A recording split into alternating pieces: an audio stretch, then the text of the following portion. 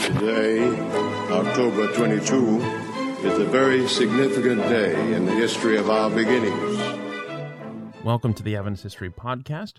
This is Season 2, Episode 36, The Bible Commentary. Last time we finished up our little two-parter on how the church reacted to Wieland and Short's 1888 re-examined book. The too long, didn't read version is, well, they thought Wieland and Short were wrong. But Wieland and Short went back to Africa where they were missionaries, and everyone kind of thought that was that. The too long, didn't read version of that is, the church was wrong. It would rise again, so just put a pin in that because we're going to get back to that later. For now, we're going to talk about the SDA Bible Commentary. John D. Snyder tells the story of William L. Stidger, who was considered the most famous American preacher in the 1930s. Stidger was speaking to a group of preachers and said that he reads, on average, a book every single day. Now, an old preacher in the audience stood up to challenge Stidger, saying, quote, "Young fellow, you say that you read a book a day, which I doubt, but all I gotta say is that the average preacher hereabouts doesn't read a book a month," end quote. The old man sat down. Stidger replied, quote, "My brother, that is exactly why he would be an average preacher," end quote. Now, John Snyder was the Review and Herald's book editor. You know how you meet a person and you see them doing their job and you think, that person was born for this job, right? Like Winston Churchill at the helm of the British Empire during World War II. It's like that guy was born for this particular job. John Snyder was born to be the Review and Herald's book editor. John Snyder loved books. Writing to his own group of preachers in the ministry, Snyder noted how the Apostle Paul told Timothy to bring his old coat, but especially the books, Paul said. In books, Snyder told the preachers, quote, "We have the richest treasures of the earth. We value them not so much for what we see in them as for what we see through them," end quote. Snyder believed good books make for good preachers. He invoked John Ruskin's memorable definition of a sermon as 30 minutes to wake the dead. And while personality and creativity make for popular preachers, deep reading makes for great preaching. The Sabbath sermon, Snyder wrote, will always betray where and how the preacher has spent his week.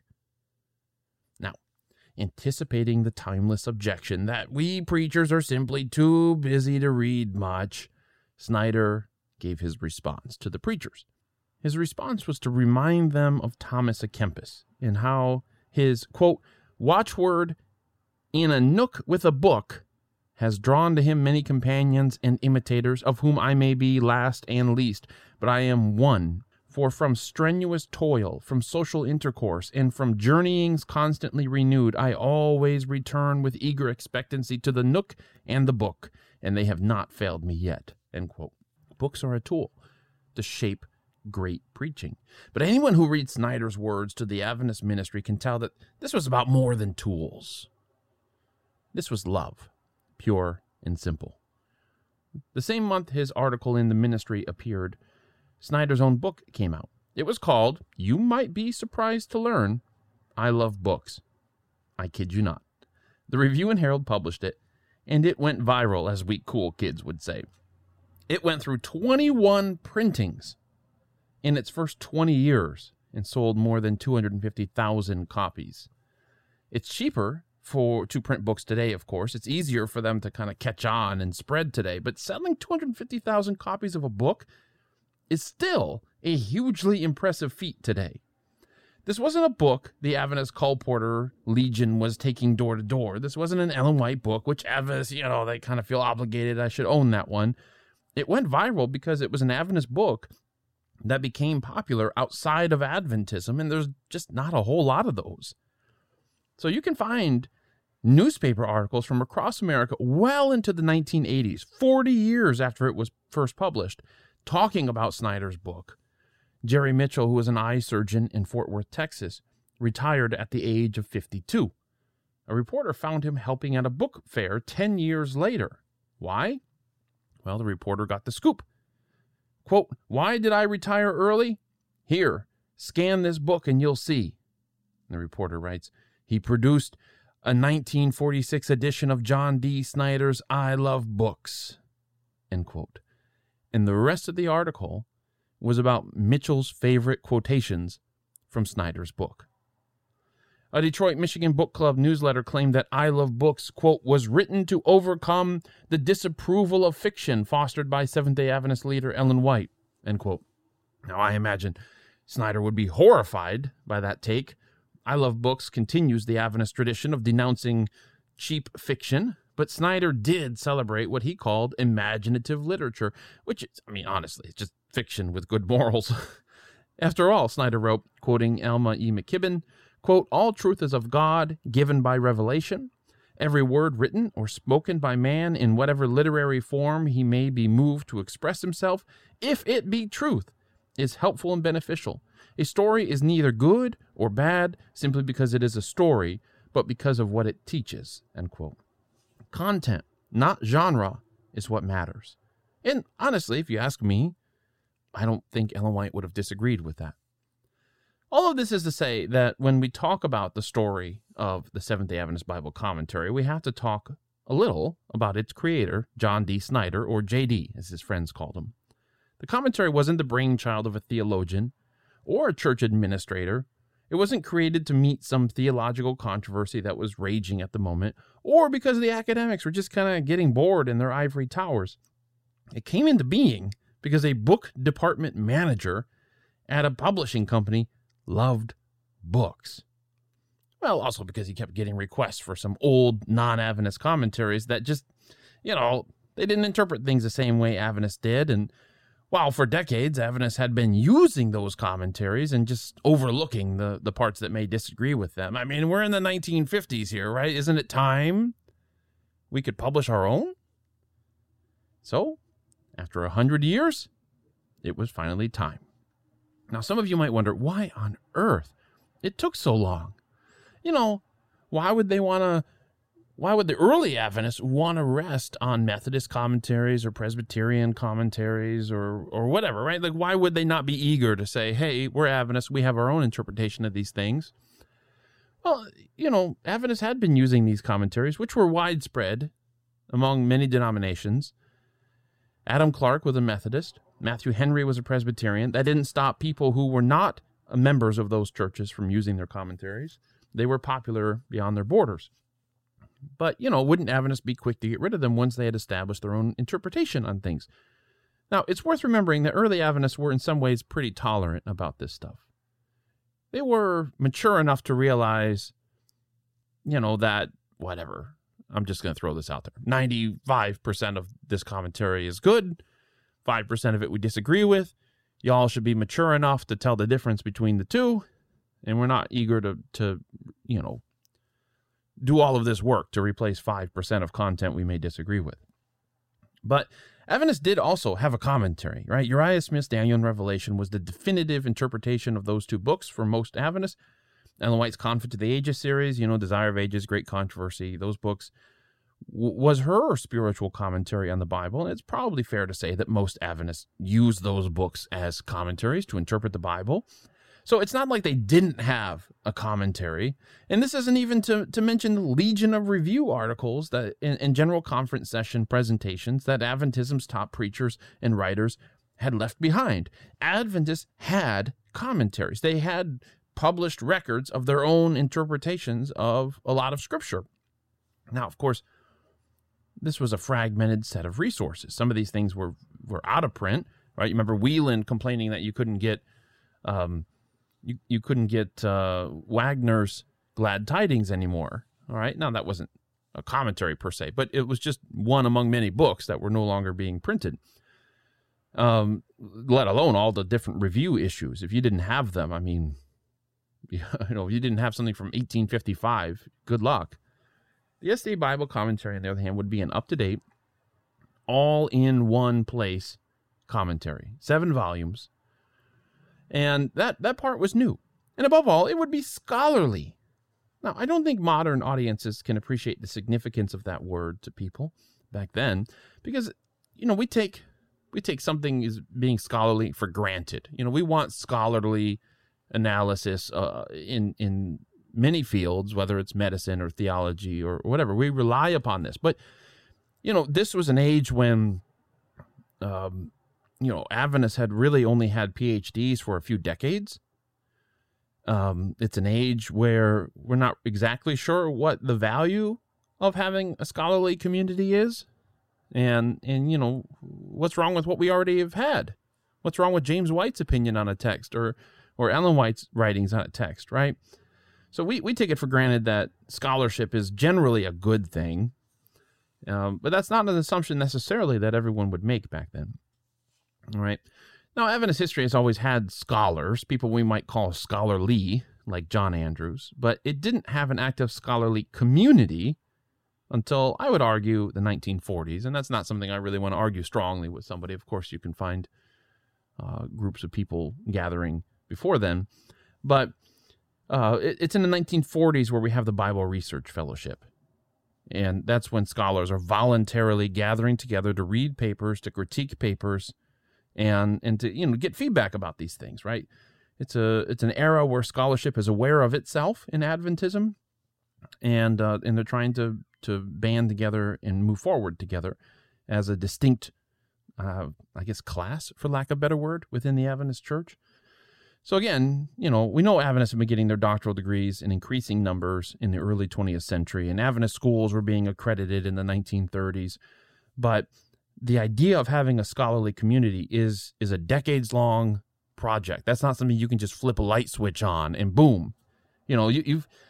You've got to encourage people to go get PhDs, and then those people need to kind of get their feet wet in that field, and they are going to go train other people, and those people are going to go get PhDs, and eventually you have enough people who are kind of at this level, and I don't mean level like they're higher or lower than anybody else. I just mean, they're thinking this way, they're using this scholarly language that scholars outside the church are using, they're up to date on methods and things like that. It takes a while for that scholarly community to form, and it wasn't inevitable within Adventism that it would form. But we finally have it in the 1940s, in the 1950s. The 1952 Bible Conference adopted a scholarly format, even if every presenter there wasn't a scholar. Right? Some of those presentations were a little more popular and not so scholarly, but it was it's the same kind of format. We're going to gather together, we're going to read papers, we're going to have questions on the papers, and we're going to have a break in between sessions. I mean, that's it. That's it. So we see that's the first kind of real scholarly, public general conference endorsed event, official event in Adventism. This was the age of the scholarly community, a community which is necessary if you want to produce a good verse-by-verse commentary in the Bible. There's something to be said about individuals who translate the Bible or individuals who write commentaries in the Bible. That's a different way to go. It's not a bad way to go. But if you want it to not take 100 years, you should probably gather some more people together and produce something as a scholarly community. So the SDA Bible Commentary was something of a coming out party for the Adventist scholarly community. It was a joint project, the first of many to come in the decades ahead. But Snyder couldn't manage a project of this magnitude by himself, and for that he turned to Francis D. Nichol. Nichol was a towering figure in Adventist publishing. Within a few years, he dropped a 600-page book defending William Miller, and then a 700-page book defending Ellen White. And he had only been out of college a few years when he debated the evolutionist Maynard Shipley back in 1925, which we talked about back in Season 2, Episode 12. Now he had the helm of the review, and if he was willing, the greatest and most demanding publishing project in the history of the Adventist Church up until that point, the Bible Commentary. Now, he was willing, and it wasn't enough just to be willing. You had to be able as well, because, folks, writing a book is hard. Serving as editor of the review while managing nearly 50 Adventist scholars and editors, as well as 100 readers, who, all of them, also have day jobs, to write a multi-volume work over a multi-year period is something most people cannot do. You need to be decisive, but you also need to be open-minded. You need to command the respect and confidence, not just of the people you work with, but the church as a whole. You need to know how to lead people who know more than you and not be intimidated by that. You need to let the scholars come to their own conclusions while also making sure that their conclusions fit the vision for the project. Nickel estimated that the entire commentary project would take 77,175 hours of work, which if you were putting in 8 hours a day, they worked more than that. But if you were going to put in 8 hours of work a day, that's about 10,000 8-hour work days. Or at that pace, it'd be 27 years by yourself. So you got to think long and hard before you take on a project like this, because you could put all of that work in, all of it. But if you're not careful enough in what gets published, and it's something that maybe irritates a minority of the church, then that project, all of that work, 77,000 hours, loses credibility with people, and they won't read it. So there's even no guarantee that even if you can pull this off, that anybody will even care. You got to think long and hard about these things before you sign on. You got to be willing, but you also got to be able, and Nickel was able. Now, he recruited 3 full-time editors, Don Neufeld, Raymond Cottrell, along with Julia Neufer. Then there were 6 more part-time editors. Now, Cottrell, it should be said, is the one bringing us almost all of the details for this episode. And we're going to talk about that more in just a second. But Julia, although an assistant editor, not an associate editor like Don and Ray, she was an archaeology graduate who had worked with Lynn Wood and Siegfried Horn. Her task, and one of the greatest achievements in the commentary, was to develop a chronology for the Old Testament. With various kings of Judah and Israel and Assyria reigning, in the 7th year of so-and-so, king of such and such, it wasn't always clear what was happening when, and in what order things happened. Now, Cottrell was brought in from Pacific Union College, where he had been teaching exegesis. He arrived within weeks of the 1952 Bible Conference, reporting for duty, and he would estimate that he would spend about 15,000 hours on the project over the next 5 years. Don Neufeld brought up the rear, arriving in June 1953. Neufeld was head of the Bible department at Canadian Union College. He was proficient in Hebrew and Greek. Now, side note, I want to return to that thing about how Cottrell is really our only source for this episode, and how that is absolutely shocking, because 77,000 hours of work, and no one can find the paperwork. There should be a mountain of paper somewhere. A mountain. A project of this size, in the age before computers where you can have digital files, should have tens of thousands of pages. Maybe even more, okay? So the fact that I rely so heavily on Cottrell in this episode isn't me just being lazy and not wanting to put in the work. It's truly all I have to work with, and I'm telling you that is very, very, very, very strange. Now, maybe someday we're going to find them. I don't know. I can't conceive of why anybody would have thrown these papers away, but it's a very weird thing to have to work with that. So Cottrell is going to be our guide for this episode. Anyways, these were the 3 full-time editors. Like I said, they had 6 part-time editors who would stay on for about 2 months or 2 years, and help out as well. So these full-time editors had to work closely with Nickel, and that meant showing up at 4:30 in the morning when Nickel began work. And toward the end, when deadlines were really pressing them, they wanted to get it out. JD wanted to get this thing out by Christmas so we can hit those Christmas sales. That meant that they had to work up to 10 minutes before sundown, because we're Adventists, we're not going to work on Sabbath, even on a Bible commentary. So they quit 10 minutes before sundown on Friday, and then they resumed again 10 minutes after sundown on Saturday night. So if you're wondering, how long do I got to wait after the sun goes down to make sure I've guarded the edge of the Sabbath? Apparently, the answer is 10 minutes. Anyways, the other editors, some of whom, like I said, just worked for a few months or a few years, featured some names that might be familiar to you today, if you're familiar with Adventist authors and thinkers. One was Herb Douglas, went on to pen dozens of popular books and champion last-generation theology. Another was Leona Running, who had briefly served, or would briefly serve, as a secretary for Roy Anderson. Anderson praised her brilliant mind and said she had a perfect command of French, German, and English. And so Leona Running was studying at Johns Hopkins University with the famous archaeologist William Foxwell Albright.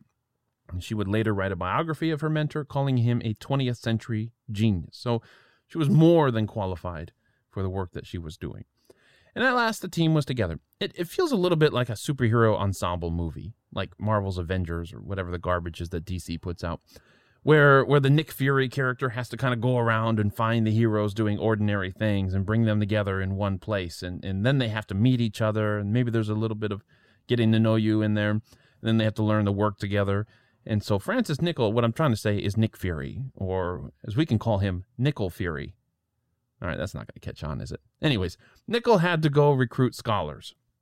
And, that meant visiting Adventist colleges across North America. He would sit down with them. He'd figure out their areas of expertise and their interests, and then assign them a number of pages to write, as well as giving them a deadline.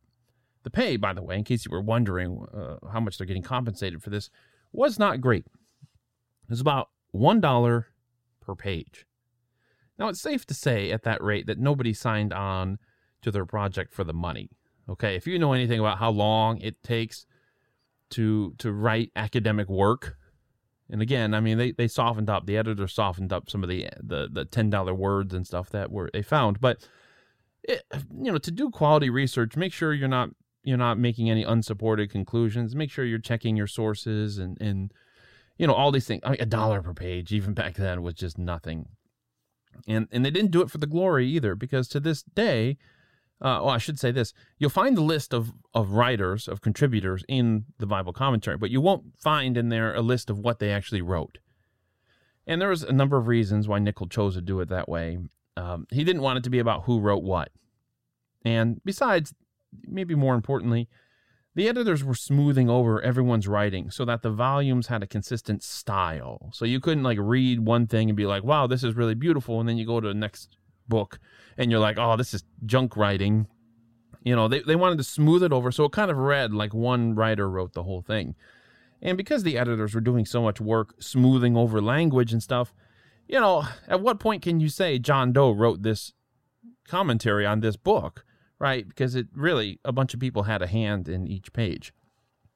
So, Cottrell warns us that the final product sometimes reflects the views of the editors more than the views of the writers. And if that seems scandalous to you or strange to you, then I refer you to the Adult Bible Study Guide as Exhibit A, because this is how it still works in some places, all right?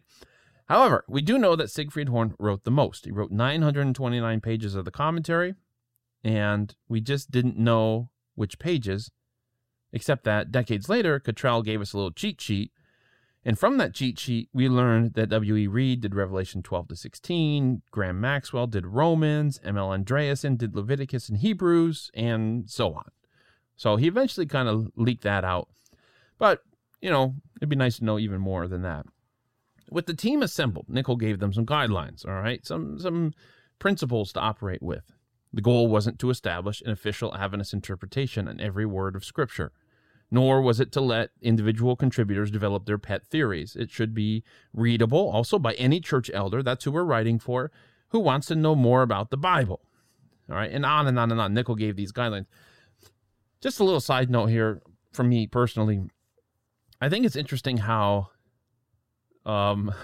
Uriah Smith's list of fundamental beliefs in the 1870s isn't meant to be prescriptive. The church manual isn't meant to be prescripted. The Bible commentary isn't meant to be like, this is what you have to believe about every text in order to be considered Adventist. Nobody's writing these prescriptive statements. Nobody wants to be the one to be like, this is what we believe, you're going to stick to it. And yet, all of these things just end up functioning that way. So, right, I mean, where are the official things that Adventists need to do? Where are the official statements? And that's the thing that really surprises people about the Bible commentary. This was not a general conference voted thing. This is not like, hey, we have reviewed this. We've funded this project. We're putting it out there because this represents Adventist thought. This is a Review and Herald thing. The publishing company, JD, came up with this idea. The Review and Herald funded this idea and got it out there. So, the general conference, if ever there was an objection to something that was written in the Bible commentary, the general conference can say, yeah, we didn't approve that. That's just their project over there. And so, it's like, what is the official Adventist statement on things? It's it's just funny how that works in Adventist history. It's like none of these things are our official view necessarily, but they all become our official view because it's all we've got. It's all we've got. So anyways, you might think that this was relatively smooth sailing once you get the team together. You got the editors, you got the contributors, they got their orders, right? Now go out and do your job. Well, yeah, it wasn't. Cottrell praises Siegfried Horn and Graham Maxwell because their work required very little editing. It's good writing. Others were good scholars, but poor writers. And one writer simply had his secretary copy Albert Barnes's commentary for his entire book, word for word, and submitted that as if that was his commentary. Now, we talk about plagiarism sometimes in the Adventist church. Not cool. This, not cool. But Nichols was chill. Nichols' response was to pay the man for his work, because it wasn't much money after all. And then he just simply took the man's work, threw it in the trash, and found somebody else to rewrite that book. Nichols didn't cause drama. He just got stuff done. Another writer's work was 3 years late, very nearly too late. They were down to the wire about whether they could even use it. And so seeing that deadline coming, Nichols quietly asked his editors to find somebody else who could pinch hit at the last minute. But alas, the man's work came in a couple of days later, and Cottrell said it was very much worth the wait.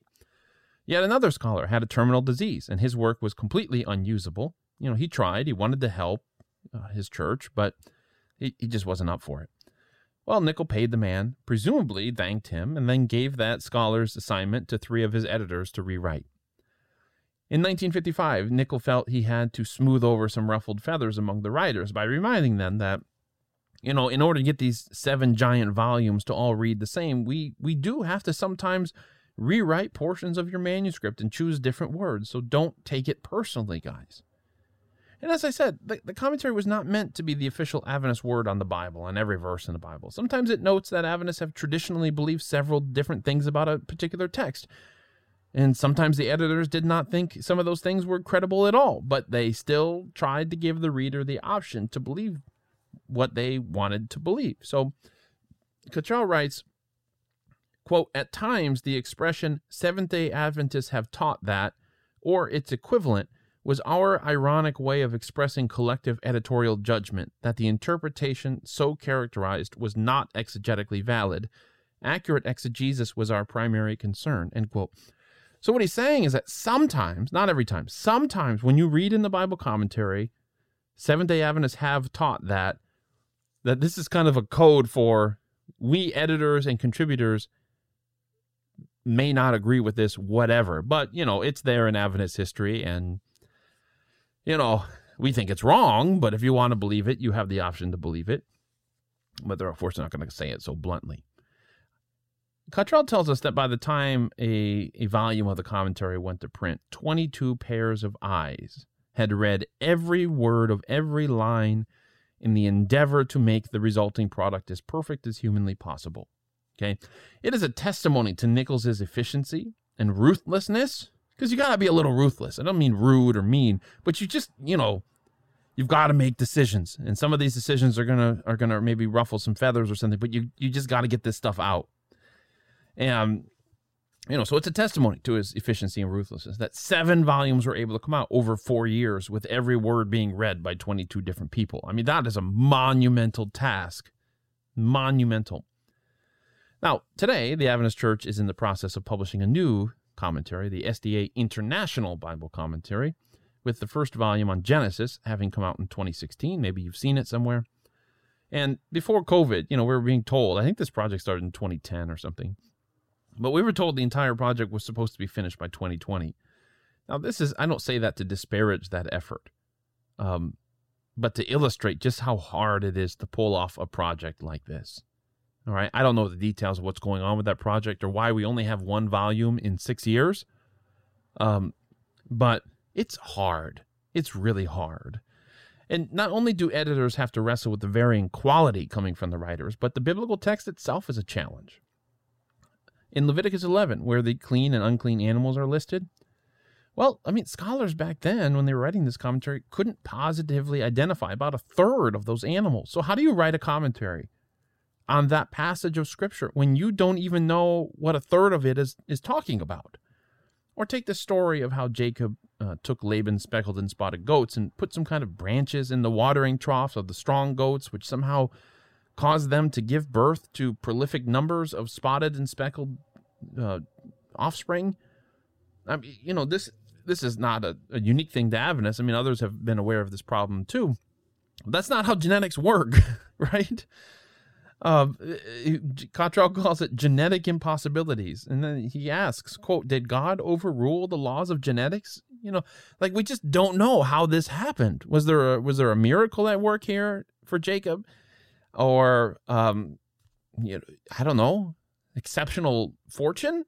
Yeah, I don't know what was going on. And scholars gotta weigh in on these things. They can't just say, I don't know. People expect comments in a commentary. And we're not even talking about the cynical tone of Ecclesiastes or what Cottrell calls the X-rated nature of Song of Solomon. He said that if Song of Solomon was made into a movie, it would be considered pornographic. And then there's the synoptic problems of the gospel, which is an eternal controversy. And the synoptic problem is simply dealing with why the vast majority of Mark is reproduced in Matthew and Luke, sometimes word for word, and whether there was another source that maybe they drew from to get their stories. Cottrell writes, quote, if modern literary documents made use of each other as the synoptic gospels do, we would consider a clear case of gross plagiarism and a valid basis for indicting two of them as infringements of copyright, end quote. Now, the goal here in this podcast isn't to rehash these issues, but to just introduce them to you or perhaps remind you of them, that there's challenges in the Bible. And decisions on these issues need to be made in the face of uncertainty. Commentaries often read like the authors are at least pretty certain about everything in the text, that, we have an answer in every verse and all of that. But sometimes you just don't know, and you have to write something. So the commentary projects confidence. I mean, you have these 7 stout volumes filled with words and maps and timelines and things like that. And it's like, yeah, we're super confident. But sometimes they're not. Sometimes they're not. Now, this was mostly a North American project, though a team did get some feedback from the Aussies on the book of Hebrews. In a hilarious line, Cottrell wrote that this was important because they were, quote, aware of the periodic theological hurricanes that brew in Australia and eventually reach North America, end quote. Folks, I've said it here before. A lot of the trouble in Adventist history came from Australia. And I'm not saying that to insult the Aussies, because I suspect our Aussie listeners are rather proud of their role in our story. No, anyways, another challenge was Ellen White. A scholarly exegetical interpretation of the Bible is sometimes at odds with Ellen White's more pastoral approach, where sometimes she uses one text in one situation and uses the same text in a different way in another situation, right? And because people have been reading Ellen White for so many decades, it kind of became, this is what the Bible says, right? And if most Adventists are treating her writings like a commentary, then they're going to judge this new commentary by the standard of what she wrote, not how well it was exegetically constructed, not whether the scholars who knew Greek and Hebrew did a good job. They're basically going to compare it to Ellen White and say, well, Ellen White says something different, so this new commentary must be bunk, right? And we got to keep in mind that Ellen White was not an exegete. She didn't try to do exegesis. She didn't know Hebrew or Greek. She didn't get visions on her use of every single verse of the Bible. And if this commentary was seen as anti-Ellen White, however, because it interprets some verses differently than she did, then they could just blow up the entire project. So they have to be very careful. Cottrell gives us an example. He says that Ellen White uses Nahum 1:9 to say that affliction would not rise again in the King James, meaning that sin will be defeated and would never return. But of course, Nahum, in the immediate context, isn't saying that at all. He's talking about Assyria being defeated and not coming back. That's the difference, the editors argued, between a homiletical or pastoral reading of the text that can take, some liberties with it, and a strictly exegetical one, which is concerned about what it meant in its context to its original readers, and including what it might mean to people today. So it's not to say Ellen White is wrong, but you have to, none of these editors or writers were thinking that they were correcting Ellen White or even disagreeing with Ellen White, but they were trying to avoid the perception that they were against Ellen White, and that meant treading very, very, very carefully. The exegetical approach has to be a little bit more conservative than the homiletical approach. When you're preaching, sometimes if you're not doing an exegetical sermon, you have certain liberties with the text that are not necessarily wrong, but you can make application, as Ellen White did, in ways you can't if you're doing Bible scholarship. The team also had to produce an index. So as they were writing, they were noting topics that come up, remnant, for instance, or Sabbath, or whatever. And so they would put on an index card, they would say, okay, so-and-so dealt with Sabbath on page 10, I'm just saying. And then so-and-so dealt with it in volume 2 on page 400, and then so-and-so, right? So they had to kind of keep track of when some of these key themes were appearing. There was no searching the PDF and finding every use of the word Sabbath, right? You have to do this manually. But the problem is nobody in the editorial office had any experience whatsoever on how to index things. Now, you may be thinking, well, you just described it, Matthew. You just got to write things down. Yeah, but you're going to, by the time you get done with 7 volumes, you're talking about thousands and thousands of index cards. You got to find a way to organize those in a way where you can access them when you need to very, very quickly.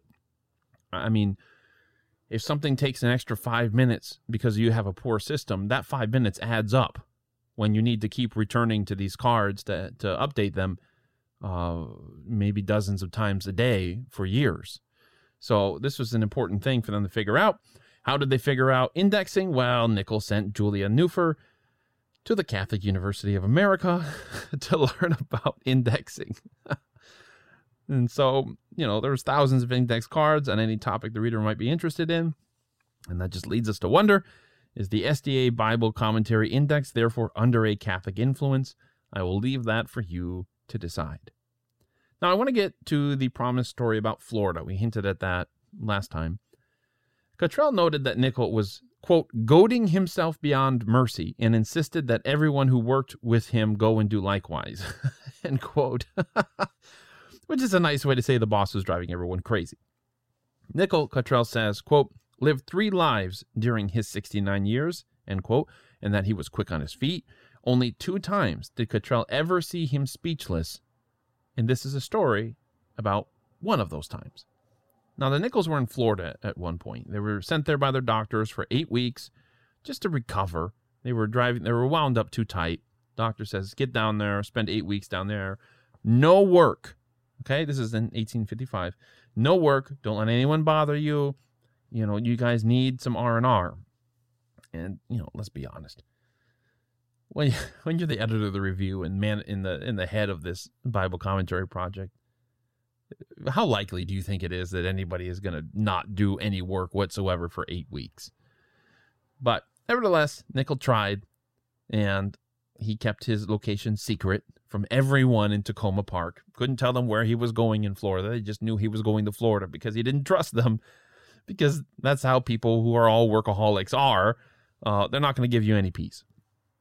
So Cottrell writes, quote, no one in Tacoma Park knew his whereabouts except that he was somewhere in sun-drenched Florida. He would call occasionally and crack his taskmaster's lash by long distance, but we could never call him. We were on our own, end quote. Now, let's get into the story here. I can't improve on Cottrell's writing, so I'm just going to quote him at length here because it's really good. All right. Quote, after several weeks of relative solitude, we, meaning Don and Merwin Thurber, who was the chief book editor, and I, plotted to locate and surprise Elder Nichols. As we departed one snowy Thursday at twilight and drove in shifts all night long, we knew nothing more than that they were somewhere in Florida. Well, arriving in Orlando, Winter Haven, and Avon Park, erstwhile Nichols hideouts, we found no one who had seen him. Then word leaked out. A phone call to Tacoma Park revealed that Nichols' secretary, who was in on our little plot, had received a postcard from Mrs. Nichols with a picture of their Tampa motel. We headed for Tampa in hot pursuit, only to find the Nichols out for the day. But they were still registered at that little motel on the fringe of town. After a dip in the warm waters of the Gulf off Treasure Island, we returned to the motel where a familiar car with a Maryland license plate was parked. Armed with our camera, we knocked, And as our victim opened the door, we shot point blank, and in the roseate rays of the setting sun, we caught the look of consternation we were looking for. In a sepulchral tone, there we go, he exclaimed, "By the beard of the prophet, what are you fellows doing here?" For at least 15 minutes, Nickel himself remained speechless, trying by extrasensory perception to figure out how we had been able to follow him to his lair. Finally, he blurted out in a mock self-defense, "I know how you found out. You plowed my heifer." End quote. Now, in Nickel's defense, that phrase does come from the Bible, okay, and it was definitely a different age than the one that we live in, but that's about as far as I dare go in defending a man who insinuates that his wife is a heifer, okay? Also, where is this picture? Somebody find me this picture of Nickel opening his door and having the living daylight scared out of him. The trio of editors did eventually return back to Washington, but not before Nickel berated them for all traveling together in one car. Nickel was not concerned, Cottrell explains, quote, "so much for our sakes as that of the commentary. What would happen if we were all killed in an accident?" End quote. Nickel sounds like a great person to work with. On another occasion, after they returned, and some time had passed, it was going to be Nickel's 60th birthday. So Cottrell invented a fake radio broadcast that made it sound like Nickel was being praised on the public airwaves as some kind of celebrity in Washington, right? Like, we want to welcome our celebrated friend, FD Nickel, blah, blah, blah, that kind of thing. And so they had it pre-recorded. And once again, they were talking in the office and somebody turned on that radio and it started playing. And Nickel, Cottrell says, was absolutely speechless as he was trying to figure out why a radio broadcast would be wishing him happy birthday like he was some kind of celebrity in Washington. Right. So those are the two times that Cottrell says he ever saw Nickel speechless.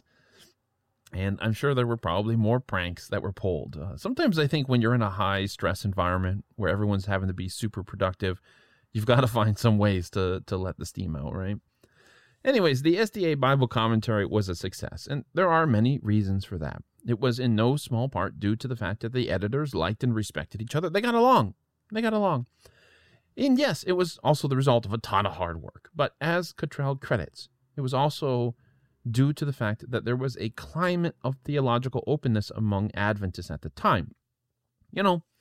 When you think about it, it seems like we do go through theological moods when we feel threatened, either by a hostile culture, right, like during the fundamentalist days, or some particular heresy is making the rounds, maybe, with D.M. Canright or whatever.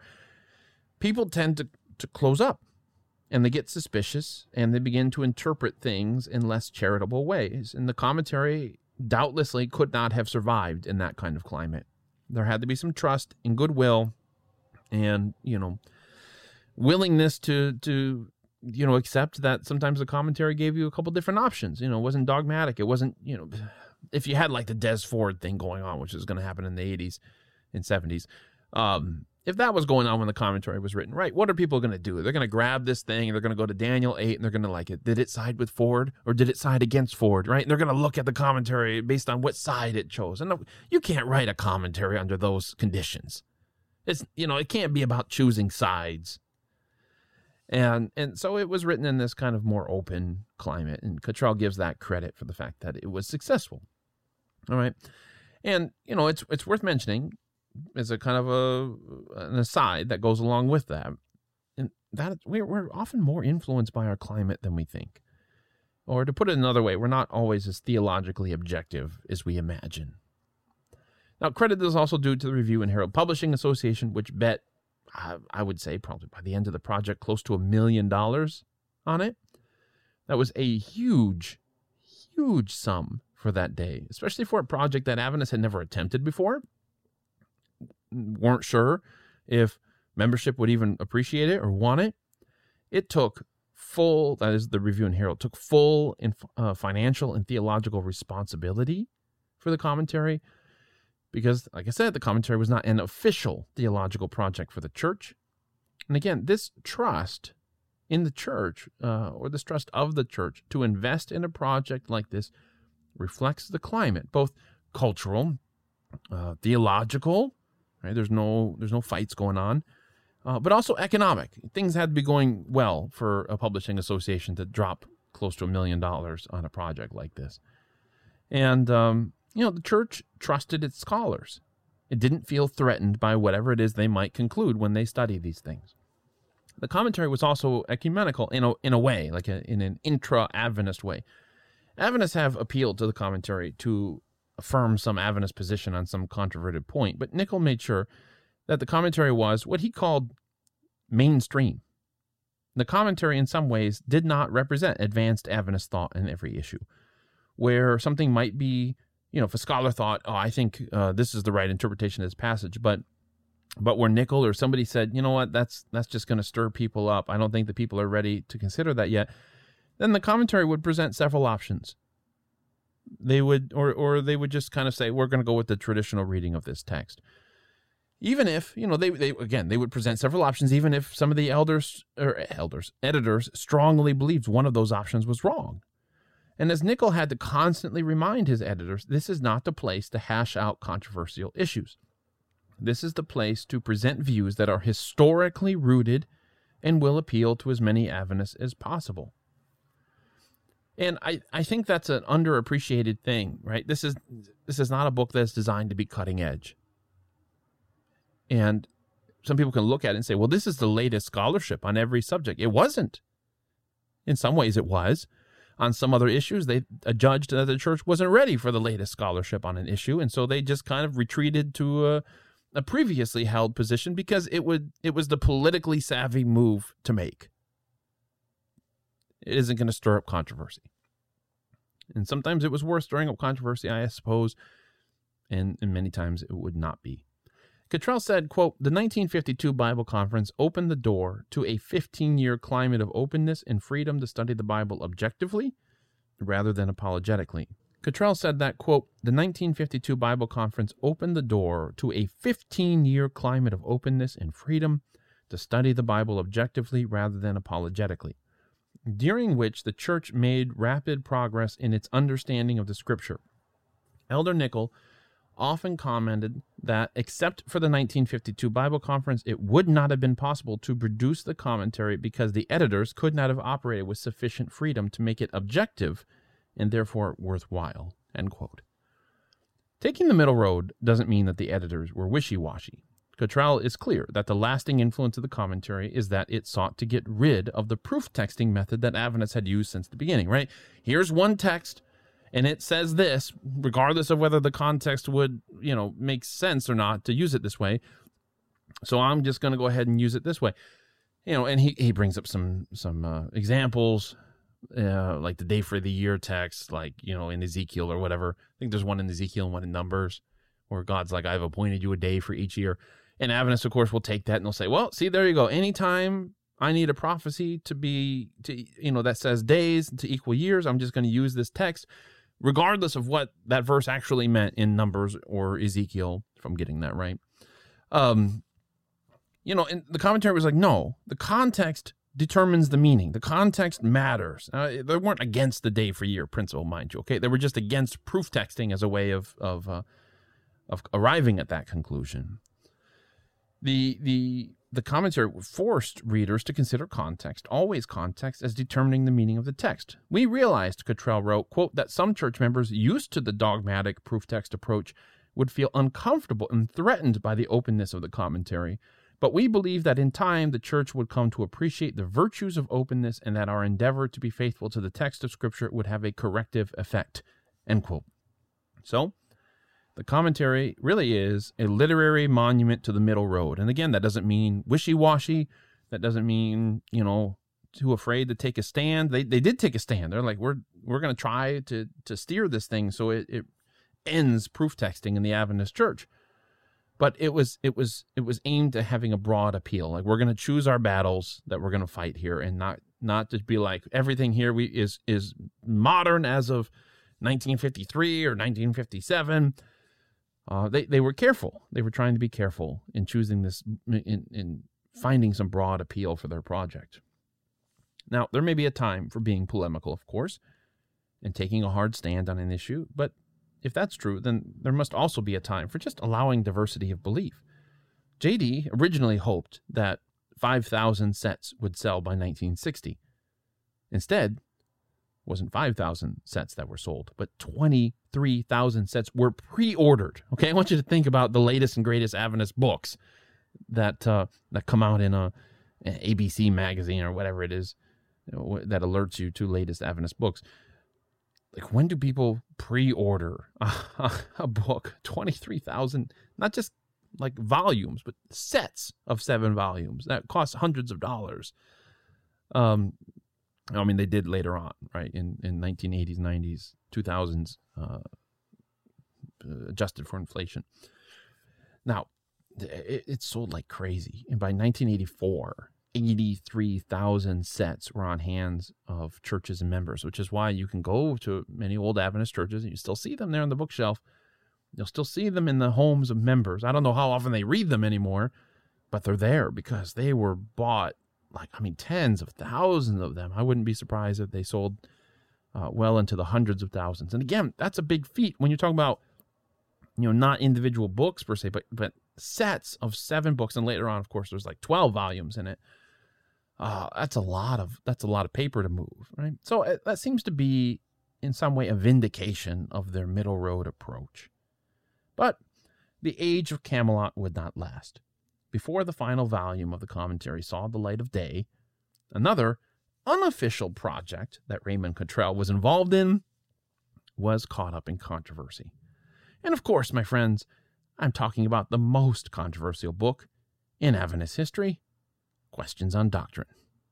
We're going to talk about that one next time.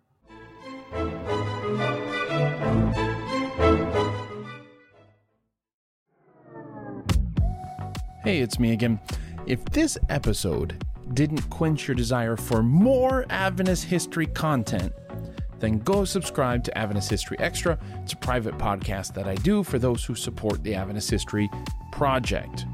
You can get access to Adventist History Extra on the website, which is AdventistHistoryProject.org, or by becoming a patron at patreon.com. Now, there's more variety at Adventist History Extra, in case you were wondering. I do some interviews. Sometimes I do bonus episodes. We had a good episode here in the Adventist History Podcast, and I want to talk some more about it. Other times, I go behind the scenes at conferences I attend, like the Women in Seventh-day Adventist History Conference. What's more, just as a second announcement for you, Michael Campbell and I are leading a bus tour in October 2024. So, if you want to go drive around New England a bit, see the sights and have some fun, well, you can sign up for our bus tour newsletter, once again, at AdventistHistoryProject.org. And we're going to keep you up to date there about what you need to know to go and sign up for that and all of that. So just to be very, very, very, very clear, we don't have a sign up for the bus tour itself, but it's a sign up for the newsletter so you can stay informed about the bus tour, so I don't have to make announcements every single time and interrupt these episodes and all of that. That's where those announcements are going to be. So if you're interested, head on over to the website. You can sign up for the bus tour newsletter over there. Okay, I think that about does it. Thanks again for listening.